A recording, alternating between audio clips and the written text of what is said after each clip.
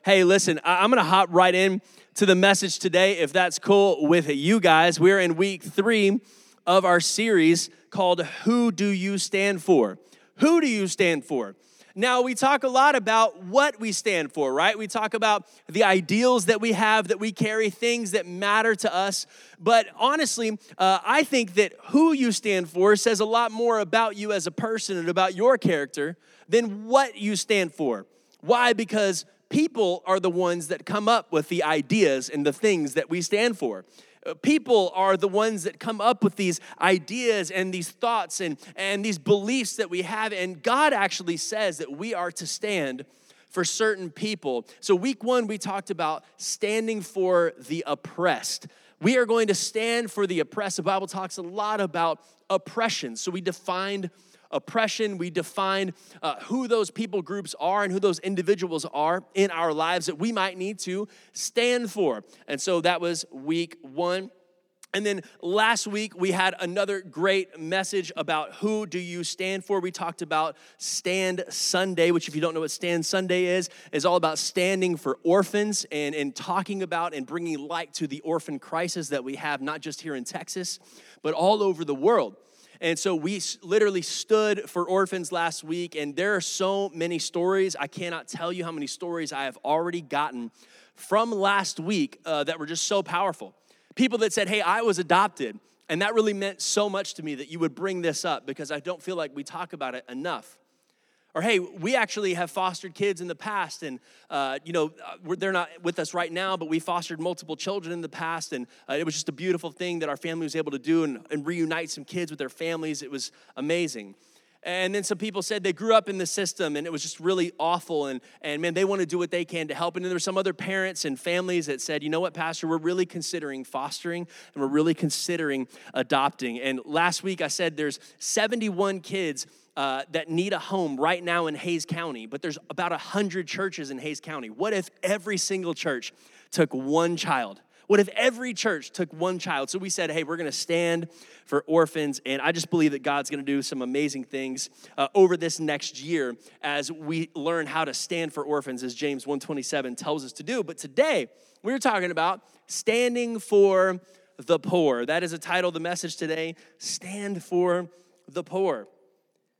And I think this is a situation that you have certainly found yourself in at one point or another in life, but maybe you drive up to a bustling red light at a popular intersection, and somebody walks up on the left side of your car with a cardboard sign, and it says, need money, help, food, anything helps. Maybe you're walking in a downtown area and someone approaches you asking for a few dollars for a bus ticket to get home to see their family, or a few dollars for gas or for food somewhere in a downtown area. It's an uncomfortable situation sometimes, right? And this is regardless of your faith. You could be a Christian or not a Christian, and sometimes it could just be kind of an uncomfortable situation. Let's just be honest with ourselves. Like, you don't really always know what to do, and people handle those situations very differently, but I think it begs the question for us as believers then, what would Jesus do? I know it's such a, basic thing to say, or a cliche term. We had the bracelets, in the late 90s, I'm talking about. If you had those, early thousands, made all those bracelets, the big what would Jesus do, WWJD movement was like a huge thing. But I love it because it's a great question to ask in every area of our lives, in every situation we find ourselves in. Hey, what would Jesus do in this moment? What do you think God would do? And I think it's a fair question because he could really do one of two things, and you could do one of two things as well. And maybe he would give, right? And knowing that this person was probably going to spend the money that he gave them in the wrong way, right? Like, you give to this person, you're like, well, maybe they're going to go buy drugs or buy alcohol or cigarettes, or they're going to spend it on something frivolously that doesn't even really matter. And he could give to this person full well knowing they're probably going to spend it in the wrong way. Or he could give this money and maybe trust that they're telling the truth and trust that they're going to use his money in a positive way and something good for the thing that they actually said that they needed it for. But then I think we ask, what would Jesus do? And then we say, well, okay, well, am I a bad Christian if I don't give? Like if somebody comes up to me and asks me for money, if they're homeless or if they're in need, or somebody in my life and they ask for money and I don't give it to them, am I being a bad Christian? Because I know we're supposed to give, we're supposed to be generous and all that stuff. And but then what happens if I do give to one person? Like now do I have to give to every single person that asks me? Like every homeless person that ever comes up to me, now I have to give to all of them because now I don't want to discriminate against this person and not this person. Listen, these are the subconscious things that we honestly think. You probably never say these things, right? But we're going to say these things because we're radical, and that's what we do here at Radical Church, all right? What are we supposed to do? Where's the line between generosity and helping somebody and stupidity and maybe actually funding their bad habits, right? We don't really know where that line is sometimes. So what are we supposed to do? And I think if I can today, I want to help you to maybe understand a little bit about the heart of God for the poor. I think that's the first thing that we need to do is understand, hey, what does God say about the poor? What does the Bible say about the poor? And then let's let that actually guide what we do in these everyday situations that we find ourselves in. Amen? Hey, let's pray. Father, I ask that you would open up our eyes and our ears today to understand your heart for the poor and what we can do about it. In Jesus' name, amen. Amen. Short and sweet, to the point. Come on, that's your Thanksgiving prayer right there. It's going to be real fast. I know it is because that turkey's going to be right there. Come on. Listen, number one, if you're taking notes today, the poor matter to God. The poor matter to God. Leviticus 19, 9 through 10, we're going to be reading a bunch of scripture today. There's so much that the Bible says about the poor. So we're going to go through a lot of scripture. It will be up on the screens for you if you need some help. Let's go ahead and jump in. When you reap the harvest of your land, this is God speaking, do not reap to the very edges of your field or gather the gleanings of your harvest. Do not go over your vineyard a second time. Pick up the grapes that have fallen. Leave them for the poor and the foreigner. I am the Lord your God. What is God telling them to do in this moment? He's saying, hey, when you reap the harvest of your land, the stuff that you worked really hard for, don't actually pick all of it up. You need to leave the outer edges, so they would leave all around the edge. For the poor people or for foreigners that were on a long journey or something like that, hey, maybe they need some food on their journey, and they say, hey, the outside edges, it's easy for them to just come grab something, keep going on their journey. Or the poor that can come by, and they don't have to go searching all the way through. Even the vineyards, they say, hey, just leave some of those grapes for some others because they're going to need to make some wine, or they're going to need to make some different things for themselves as well. Here's the problem with this, right? If I am the farmer, okay, that worked really hard to grow all this stuff, I might be a little upset about this rule, right? Let's just be honest. Hey, I worked for this. I planted those seeds. I watered those things. And they didn't have the modern technology that we do today. They had to work really, really, really hard to make their crops grow. Hey, this is my vineyard, okay, Lord? Why are you trying to take something away from me? I worked real hard for this. This is for my family.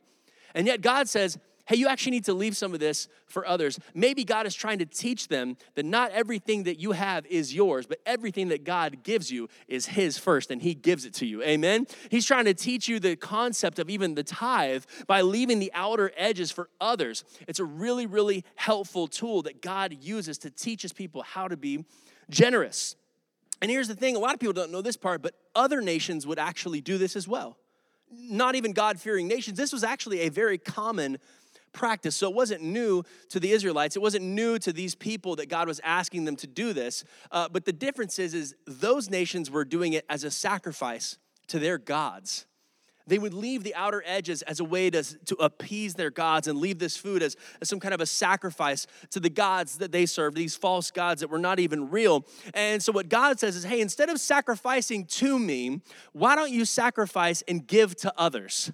I don't need your sacrifice of food. I don't need this stuff. Listen, God's not trying, you don't have to appease our God, right? Listen, he's saying, if you will serve others, you are serving me, amen? And that's what God is trying to teach us here in this moment. So a few chapters later, if you want to flip over to Leviticus 25, 35 through 36, it should be a couple pages over for you.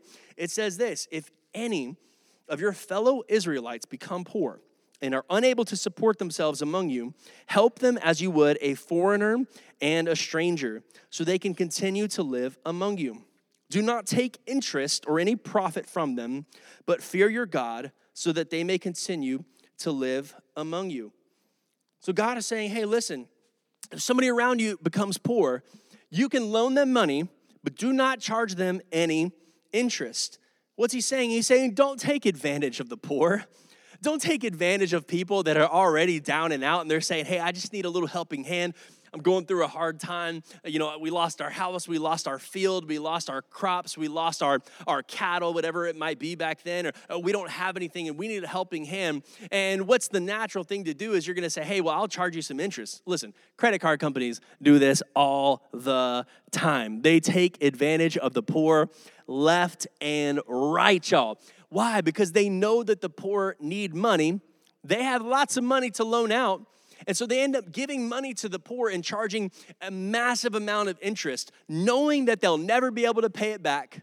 And they're always going to be in debt to them for years and years and years. Sometimes people are in debt, credit card companies, for the rest of their lives because they can never catch up. What is this? This is a prime example of what God says not to do. Do not do this. Do not exploit the poor. So many of y'all work for Discover. Anyway, okay.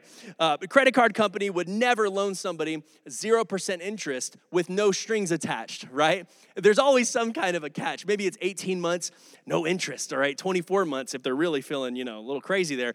24 months, no interest. But they know that some people are not going to pay it back. And what happens if you don't pay the full loan back is all the interest goes slap from all those 24 months and you have to pay all of it back now. And man, you're going to be in debt for a really long time. Why do they do that? Because they have to make some money, right? What's in it for me? And I think that's the natural thing for all of us to think, whether you're a business or whether you're an individual, is say, hey, if I'm going to loan you some money, I got to get something out of this, okay? Like, I'm not just going to loan you some money and not make anything for myself. What happens if you don't pay me back? What happens if I don't get my money back? Now I'm at a loss, and I think that's the problem is we're asking that question, not just as businesses and corporations, but just in general as an individual. If somebody was in need, you say, if I help you financially, what's in it for me? If I help and I give to the poor, what's in it for me? Am I making anything off of this, or am I just giving away my money frivolously now? And of course, we know that that's not true generosity, is it? That's not real generosity because there's a string attached. Generosity is giving with no strings attached, with no expectation of a return. And for God's people, generosity was actually a command. It's not something that was optional, not something that say, hey, maybe you can give if you guys feel like it, like God's like, all right, cool. Maybe you can leave the outer edges if you want, that's cool. Or actually, maybe leave a couple grapes. I mean, if you don't want to, that's cool. You don't really have to, guys. No. It was a command to leave the outer edges. It was a command to leave those things. And there's many, many other laws where God says it is your responsibility. Not something that I'm just saying, hey, you can do this if you feel like it, to be generous. No. It was a law. It was your responsibility to take care of the poor. It was commanded. We find that in Deuteronomy 15. We're going to read a long passage here, okay? So you guys hang with me. Normally, we cut them up, but this passage is just so good. I wanted to read this entire thing to you. So it's Deuteronomy 15, verses 1 through 11. It says this: at the end of every 7 years, you must cancel debts. Some of y'all said, amen, hallelujah. Come on. This is how it is to be done. Every creditor shall cancel any loan they have made to a fellow Israelite.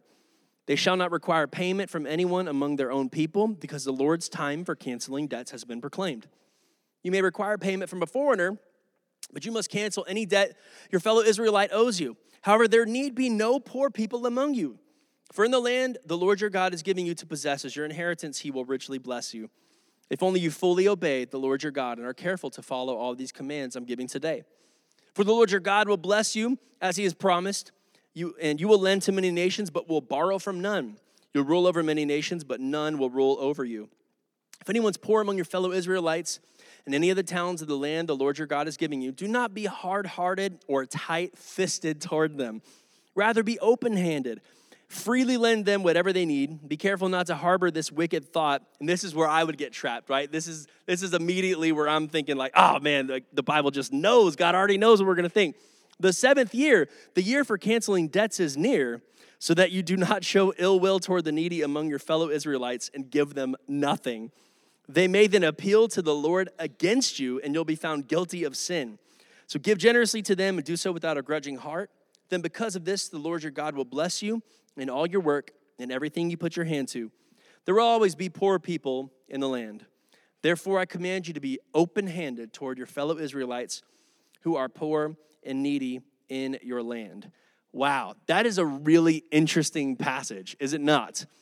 It starts off immediately saying, every 7 years, you are to cancel all debts. Now, I know that there's a fight right now going on between, student loan debt and the administration and Supreme Court, and everybody's fighting, cancel the student loans. And there's people on one side that have student loans, and they're like, yo, I'd be cool with that, And then there's the people on the other side, they're like, yo, I paid my student loans. I put in my dues. I put in my time. Like, you better not be canceling it for these people that didn't pay it, that took out too many loans. Listen, you know what? At the end of the day, this is what's so interesting. God had his own economy. God had his own way of doing things. And he said, hey, listen, among your people, every 7 years, I don't care how much money you loan. I don't care how little money you loan. Just cancel it all. Just cancel it so that there won't be any people in debt to anyone else around you. And he says, don't withhold assistance to someone in need because that year is close. I don't know about you, but if I'm in year 6, all right, and we're about to hit year 7, and some homeboy comes up to me and says, hey, yo, can I get like 3 sheep and like a couple of oxen and stuff and like a few goats maybe? Because, man, like I need some milk. We need some food. Like we ain't got much around here. Like could I take some grain or something like that? And I'd be in year 6. Maybe I need some money. Give me some shekels, all right? Like I don't know. I can't remember the money they used back then. So they say, hey, I need all kinds of money. I need this stuff. I'd be looking at him. I'd be like, you're probably trying to take advantage of me because next year you ain't going to have to pay this back, right? But what does it say? It says, don't withhold assistance because then they could actually go and accuse you of sinning before the Lord because you weren't open-handed to them because you knew that they were just maybe trying to take advantage of you. Maybe they weren't trying to take advantage of you, but you still didn't give them the assistance that they asked for. That is a tough one, okay? Now remember, this is Old Testament law. Doesn't necessarily apply perfectly to today, but the concept is still there. That we're to be open-handed and generous to those brothers and sisters around us. And then it says in here, and this is my favorite part, okay? It says, give cheerfully. Give without a begrudging heart. And if you give cheerfully, the best part is that there is a promise attached to giving cheerfully and being generous. And that is that I will bless you. How many of you want the blessings of God in your life? Can I get an amen this morning? I want to be blessed by God. I want my family to be taken care of. I want provision from God. Listen, I could have a job and I could work my booty off, okay? But I would much rather get the provision that God provides because his provision is going to be better than any provision that I can come up with my earthly mind and my earthly talents and skills. What God gives us is better than anything that we could come up with. The Bible says that every good and perfect gift comes from above. It comes from the Father.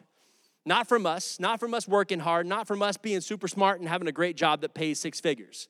That's not what it comes from. Everything we have comes from God. And when we give and when we're generous, God is able now to bless us and bless our hands and the other things that we do in our lives. God is able to bless you when you bless others, which leads me to point number 2, which is another cliche thing, but I'm going to say it anyway. We are blessed to be a blessing. Come on now, somebody. We are blessed to be a blessing. Listen, God gives us financial provision, not just to use on our own pleasures, but to reach out to those that are in need. It's very clear. In James 4:3, it says this, when you ask, you do not receive because you ask with wrong motives, that you may spend what you get on your pleasures. Come on, how many of you ever asked for something, but you did it with the wrong motive? You know that you did. Maybe you asked your mom or your dad when you were growing up, and you were asking maybe for money or something like that, and you said you were going to use it for something, but then you ended up using it for something else. Or you asked for something, and you just had no desire to use it for the thing that you were asking for it for, right? And for me, anyway, I might be thinking, okay, like, Lord, I need a raise today. Lord Jesus, come on, give me a raise, somebody, because those are looking sick. I love those Ford Broncos. Can I get one of them, Lord Jesus? Come on, hallelujah. I need more money, Lord, because this guy needs a cruise to the Bahamas. Come on, Lord Jesus, right? That is not the reason that we should be asking for more money, okay? Like we need to ask for more money, more provision, more resources from the Lord, not so that we can spend it on guilty and selfish pleasures, right? but so that we can use it to advance the kingdom of God, to take care of our family, and to do good in our communities. Amen? Hey, ain't nothing wrong with having a nice car. Ain't nothing wrong with going on a cruise. But listen, you need to understand, if you're asking for provision so that you can simply use it on yourself, then maybe the Lord's not going to bless that. Maybe you need to learn how to start being generous. Maybe you need a tithe for the first time. I don't know if you give to your local church. If you call Radical Church your home, I would encourage you to start doing that and see what God can do, because he can do a lot more with the 90% than he can with your 100%. If you would give your 10%, I guarantee you God would take care of you in ways that you have never seen before. I always say it, we give because he gave. And the reason I say that is, if we will give and we will be honoring of God in our first fruits, which is what the Bible says, then I guarantee you he is able to bless you, which is what we just saw in that passage before. I wonder if maybe the reason that you haven't been financially blessed yet is also because it might actually destroy your life. You ever thought about that before? People that win the lotteries, what ends up happening to them most of the time? Their lives end up being destroyed. You know the divorce rate for people that win the lottery? It is astronomical. The rate of poverty and actually falling out of and going into bankruptcy after they have won the lottery, astronomical, because they don't know how to handle the money that they have already been given. They don't know how to handle this excess because they didn't even know how to handle the little that they had been given. Matthew 19:23 says, Jesus said to his disciples, "Truly I tell you, it's hard for someone who is rich to enter the kingdom of heaven." It's hard for someone who's rich to enter the kingdom of heaven. I think if we are really, really honest with ourselves, we know why that is, right? If you're really rich, you don't need nothing. Hey, if I got all kinds of money, I got all the things that this world has to offer, why do I need a Savior? Why do I need Jesus? What can he do for me that I can't already do for myself? And that's why Jesus says that it's hard for the rich to enter the kingdom of heaven, because it's easy to fall in love with the money. A lot of people will say the root of all evil is money, and that's not necessarily true. It is the love of money that is the root of all evil. That's the passage. That's actually the scripture. It's the love of money. It's when you look at the money and you look at that bank account, and when it's fat, you're like, man, we are good to go. I don't need nothing. I don't need nobody. I am good on my own. And many times you see in poor and developing countries, the rate of Christianity spreads like wildfire. Why is that? Because they understand that they need a Savior. Everything they have comes from God. They understand the concept of giving and being generous to one another even when they don't have much themselves. And the gospel is able to spread in a beautiful way. So learn to be generous with what you have, and God can trust you with the excess. He can trust you with more, that you're going to be generous with it. And you're like, okay, that sounds good. All right, Pastor, I can do that. I could be generous. I could give lots of money. I could be generous to the poor. I could live a life of generosity to those around me. But there's a problem. Because when we start living a life of generosity, there's something that we do that is a critical mistake. It's a big mistake that many people do when they start having all this extra money to spend, to give to other people. And I've always said, and I think a lot of us say, man, I wish that I could have more so that I could give more. I think a lot of our hearts are in the right place, right? Like, I would love to have more resources and more money. And I see people that are able to just give just so generously. And it blows my mind sometimes how generous some of you are in this church. And people in my life that I've seen, they're able to give to so many organizations. And when somebody comes to them and say, hey, I'm in need, they just give and give and give. And they're so happy and it's amazing. And I'm like, Lord, I want that. I want to be able to do that. But I think oftentimes we make a critical mistake when we start getting those resources and start giving. And that's, we treat people like projects. And my next point is that people are not projects. They are people. Amen? We start having these resources to give, and now we think that we're some hotshot that's giving and helping all these different people, and it's a thing that gets into our minds where we start to get a little prideful, right? Hey, I got these resources. I'm helping out a bunch. These people really need my help, right? Let's read this right here in Psalm 82, 3-4. It says, defend the weak and the fatherless. We read this last week for Orphan Sunday. Uphold the cause of the poor and the oppressed. Rescue the weak and the needy. Deliver them from the hand of the wicked. Now, if you read that verse and you got a lot of resources, you say, defend the weak and the fatherless, uphold the cause of the poor, rescue the weak and the needy. And you might have this thing where you say, you know what? I'm going to stand for the poor. Hey, and this is a good thing. I'm going to stand for the poor. This is what the Bible says, right? We're supposed to do this. This is a good thing to do. I'm going to help these broken people, right? These people that can't stand up for themselves. These poor, sad, dirty, nasty people that just can't stand up. You see where I'm going with this, right? You think that subconsciously sometimes because we start to have all these resources. We look at people that are in other nations, maybe in developing countries, and we think of them as less than, and we have this Savior God complex that we're going to come in and save the day because this is what the word says, right? Defend the weak and the fatherless. I'm coming to your defense, but yet many times what we do is we try to help them in ways that they don't even really need because we think that we know better.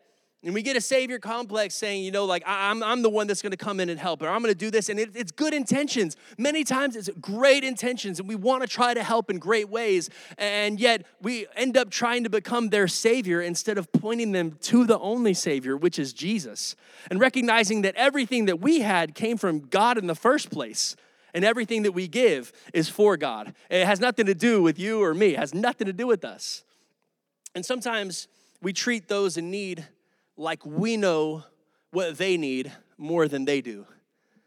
And I think that's a sad thing that we do sometimes. And we give thinking that we know what's going to help, but sometimes it hurts. There's a book, it's actually called When Helping Hurts. And I would really encourage some of you to read it. It's a great book. And sometimes it does hurt. I think there's many benefits to short-term mission trips. I went on a few short-term mission trips in my life. They're amazing. They can be very, very helpful. They can also be very, very hurtful to the local communities that are there. Very hurtful. Because then what happens is they end up coming to rely on the short-term mission teams that come in all the time to help, that they are no longer empowered to live their lives as human beings and have the dignity to do these things for themselves. That's when helping hurts. Maybe you come in and short-term missions teams come in and bring a bunch of food and they're just like have all this amazing spread and they just supply this food all the time. And but then what are you not doing? You're not teaching them how to maybe plant their own crops. You could teach them how to dig a well. Maybe not dig the well for them, but how about you bring some locals along with you, partner with some community leaders there, and let's teach you how to do this for yourself, right? So that it'll be sustainable for the long term. We like to help because it does make us feel good about ourselves, and it is a good thing to help. But I think a good question to ask is, hey, are we really helping or are we hurting in this way? So when you're considering maybe going on a short-term missions trip, or maybe you're considering giving to somebody in a certain way, I would ask that question to myself. Am I helping or am I hurting? Because let's be honest, many times we give so that we can have that really nice Instagram post, right? We give, and I've seen memes about this, and maybe you have too on Facebook or Instagram, whatever, and we give, and it's almost like it's so dehumanizing in a sense to have a homeless person, and somebody comes up and gives them a bunch of money, and then you end up making a TikTok video about it so that you can actually make more money off of that homeless person. That's some messed up stuff, right? But this is some stuff that we deal with, right? Because we're prideful, and we don't think about these things. We care more about us than we actually do about the person that we're supposed to be giving to. So how do we do it the right way? How do we do it the right way? And this is my last point today, and it is practice compassion. Practice compassion. And now I mean that in multiple ways. I mean practice compassion as in do compassion, like practice it. But I also mean actually practice it. Like maybe you're not good at compassion yet. You've never given to anybody before. And you don't even know what this looks like. Maybe you've never given to a homeless person before. And maybe practice compassion in a different way. Give to somebody that's in need. The next time somebody asks, give to them. And I think the first thing that you could do, if you want to take some notes here on how to practice compassion and care about the poor the right way, I would ask, how can I help? That's the first question that all of us need to ask when somebody is in need, is you say, how can I help? You don't want to come in and say, hey, listen, this is what I'm going to do to help you, right? You say, hey, what's the need here? And how can I help to meet that need? And then do whatever they say. Many times you might say, hey, how can I help? And they'll say, hey, well, I really need this. And you'd be like, well, do you though? Like, because actually I think that you need, really it was all about you in the first place. It wasn't really about that person and their need. You just wanted to do something that you wanted to do. Everybody with me here? We okay?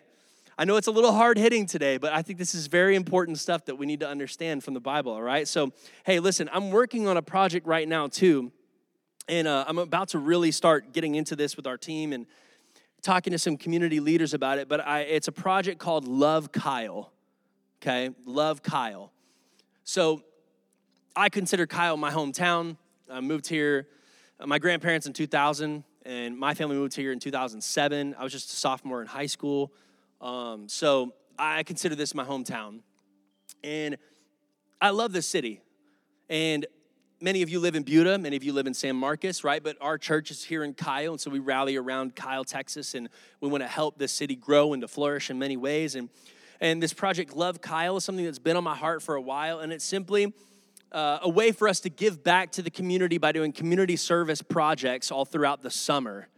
And we have a lot of people here, and I've talked with Mayor Mitchell a few times, and I said, hey, how can we help? How can we help? Not, hey, Mayor, this is what we want to do. No. Hey, how can we help? And he gave me a couple little things here and there. He said, hey, this would be really helpul. This would be really helpful. And I was like, all right, cool, okay. I've talked to a few other people about this and community leaders and people that really have a lot to say in what goes on in Kyle. And I'm asking them, hey, what are the needs in our city? What are the needs of families that are around? And what can Radical Church do to help meet that need in our city? And so that's what we're going to do. I'm going to continue to talk with community leaders. There's a few of them that are here in this room today that I'll probably be reaching out to more, so get ready. But Love Kyle is something that I'm working on and saying, hey, how can we help? How can we be a part of the solution to the problems that we find here in our city? So ask, how can I help? And then do that thing. That's how you practice compassion. Number 2 is partner with people who are already doing a good work. You don't have to reinvent the wheel. You don't have to come up with your own nonprofit just to go help poor people, right? Listen, there are people that are doing it really, really well already. They are already helping people that are in need right here in our community and beyond. So listen, instead of trying to do your own thing, why don't you just partner with somebody that's already doing a phenomenal job? That's why one of our miracle offering partners, which we gave to last year, and you've heard from Esperanza and Trey before, but it's Hayes Hope to Go. Hayes Hope to Go, they do a lot of good for the community. They give clothes out. It's a Hayes clothes closet as well. They give clothes and they give food out to families that are in need in our Hayes CISD school district right here in Hayes County. They're already doing a great job. I remember before we even launched the church, COVID was happening. We launched our church in the middle of COVID, if you're new and didn't know that, but we've only been around for 2 years. And before COVID started, I knew I wanted to help somehow. I didn't know how. But I got in touch with Esperanza, and I said, hey, listen, we want to give food and clothes and necessities to people that are in need. We don't know how to do that. We don't know who's in need. But I'm assuming you do, right? She said, oh, absolutely. Oh, of course. We have a list. We have families that are on this list that could really use some assistance. And I said, amazing. We have the volunteers and we have the finances and you have the know-how to get this thing done. Hey, let's partner together. And we've been partnering with them ever since. That's how you practice compassion. So Hayes Hope to Go is another organization that we're going to give to on Miracle Offering Sunday on December 4th. So I encourage you to come back for that. There's another organization. It's called Convoy of Hope. Convoy of Hope does some great good all over the world. They are amazing at disaster relief. They are one of the first people on the scene. Like before FEMA's there, Convoy of Hope is there sometimes. It is incredible. They bring truckloads full of food, non-perishables and assistance, medical assistance. They help all around the world as well. And they have a program called Feed One, which we're also a part of. Today, there's some Chi Alpha people, which is from, it's a missions organization at Texas State. Like I said, that table that's out there that has the XA on it, that's Chi Alpha. They're actually selling Christmas cookies and custom-made Christmas cards and some Radical Church stickers, right, that you can buy. We're selling them, I think they're selling them for like $10, and almost all of that is going to go toward Feed One and toward Convoy of Hope, and also to Chi Alpha at Texas State to help them reach Texas State students for Jesus. Come on. So these are a few of these organizations that we're going to be giving to. The point I'm making is, hey, listen, they're already doing a great job. So we don't have to reinvent the wheel. Let's just partner with them and see what we can do. And then we'll have a few things like Love Kyle that might be something that's unique to us as a church body and a church family that maybe we can spearhead as well. Number 3, and I think this is something that all of us need to do on an individual level, is just keep your eyes open. Just keep your eyes open. Keep your heart open. Keep your ears open. When you hear of a need, when you see a need, don't turn your eyes blindly against it.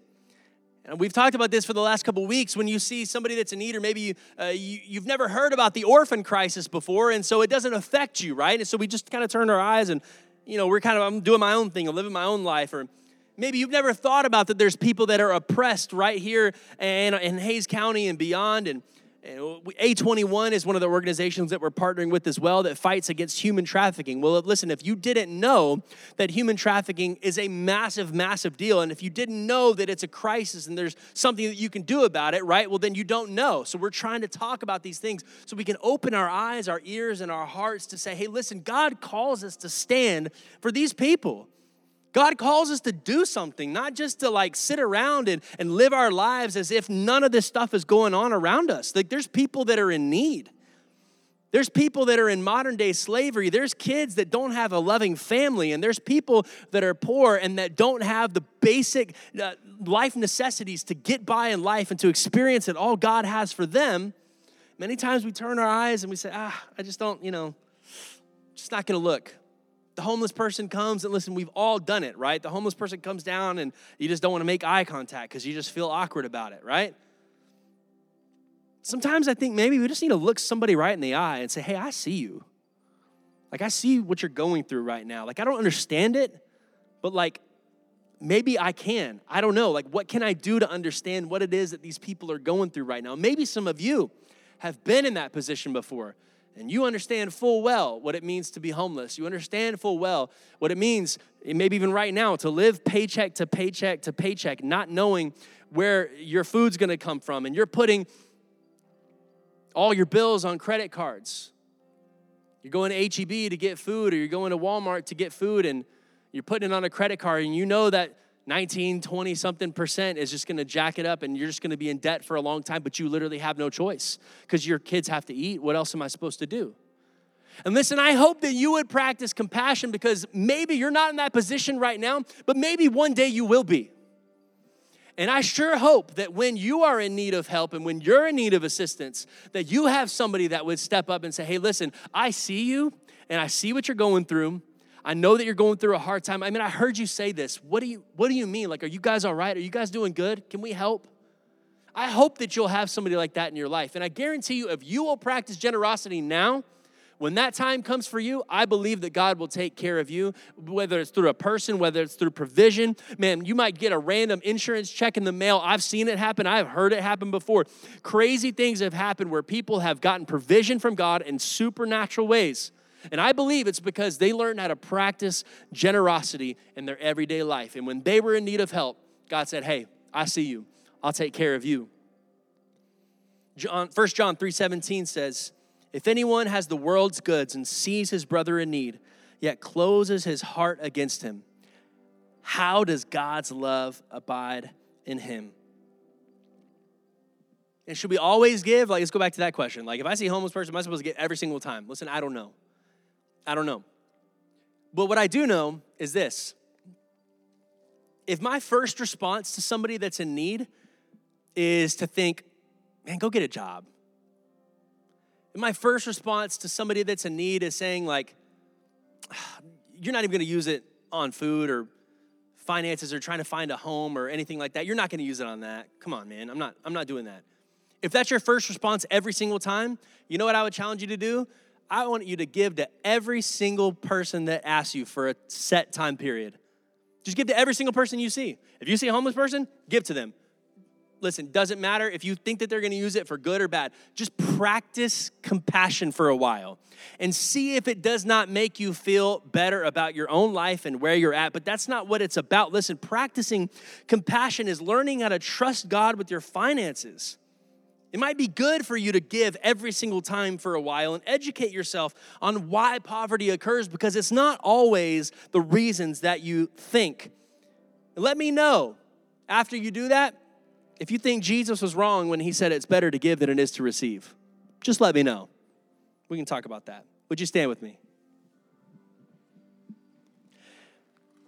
I say this all the time, and I think it's just pretty funny, but like if Jesus says something, I'm pretty sure I'm going to take his word for it, right?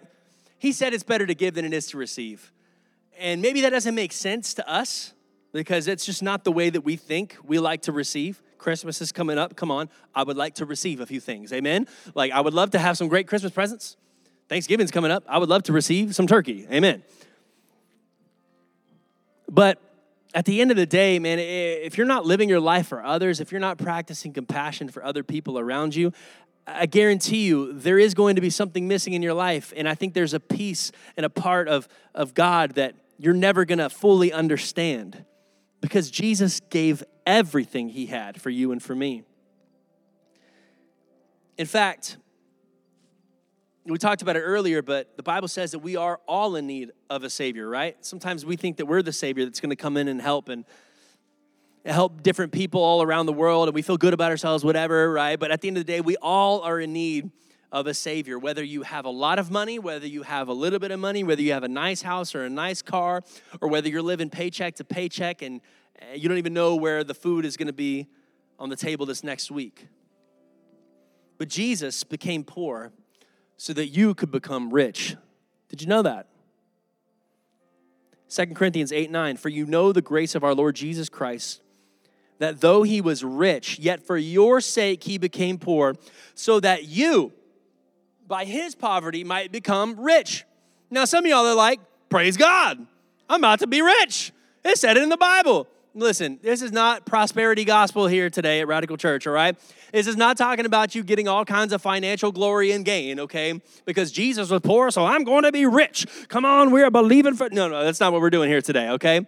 What does the verse mean, guys? Come on, it means that Jesus became poor in spirit so that you could be rich and have the abundant life that God has for you, so you can have a relationship with God the Father again, right? This is what Jesus did for you and for me. He became a lowly servant so that you might be elevated. Isn't that amazing? And yet, we're supposed to say, hey, less of me and more of him. That's what we're supposed to say in our lives. It's so backwards from the way that we think, but God wants you to be rich and an abundant life, not necessarily just financially. Why does Jesus say, our Father who art in heaven, hallowed be thy name, thy kingdom come, thy will be done on earth as in heaven. Give us this day what? Our daily bread. That's all we need. And I just need what I need, God. And I'll give the rest to you. Amen? Let's bow our heads today. There might be some of you in here today that you might say, hey, I just feel,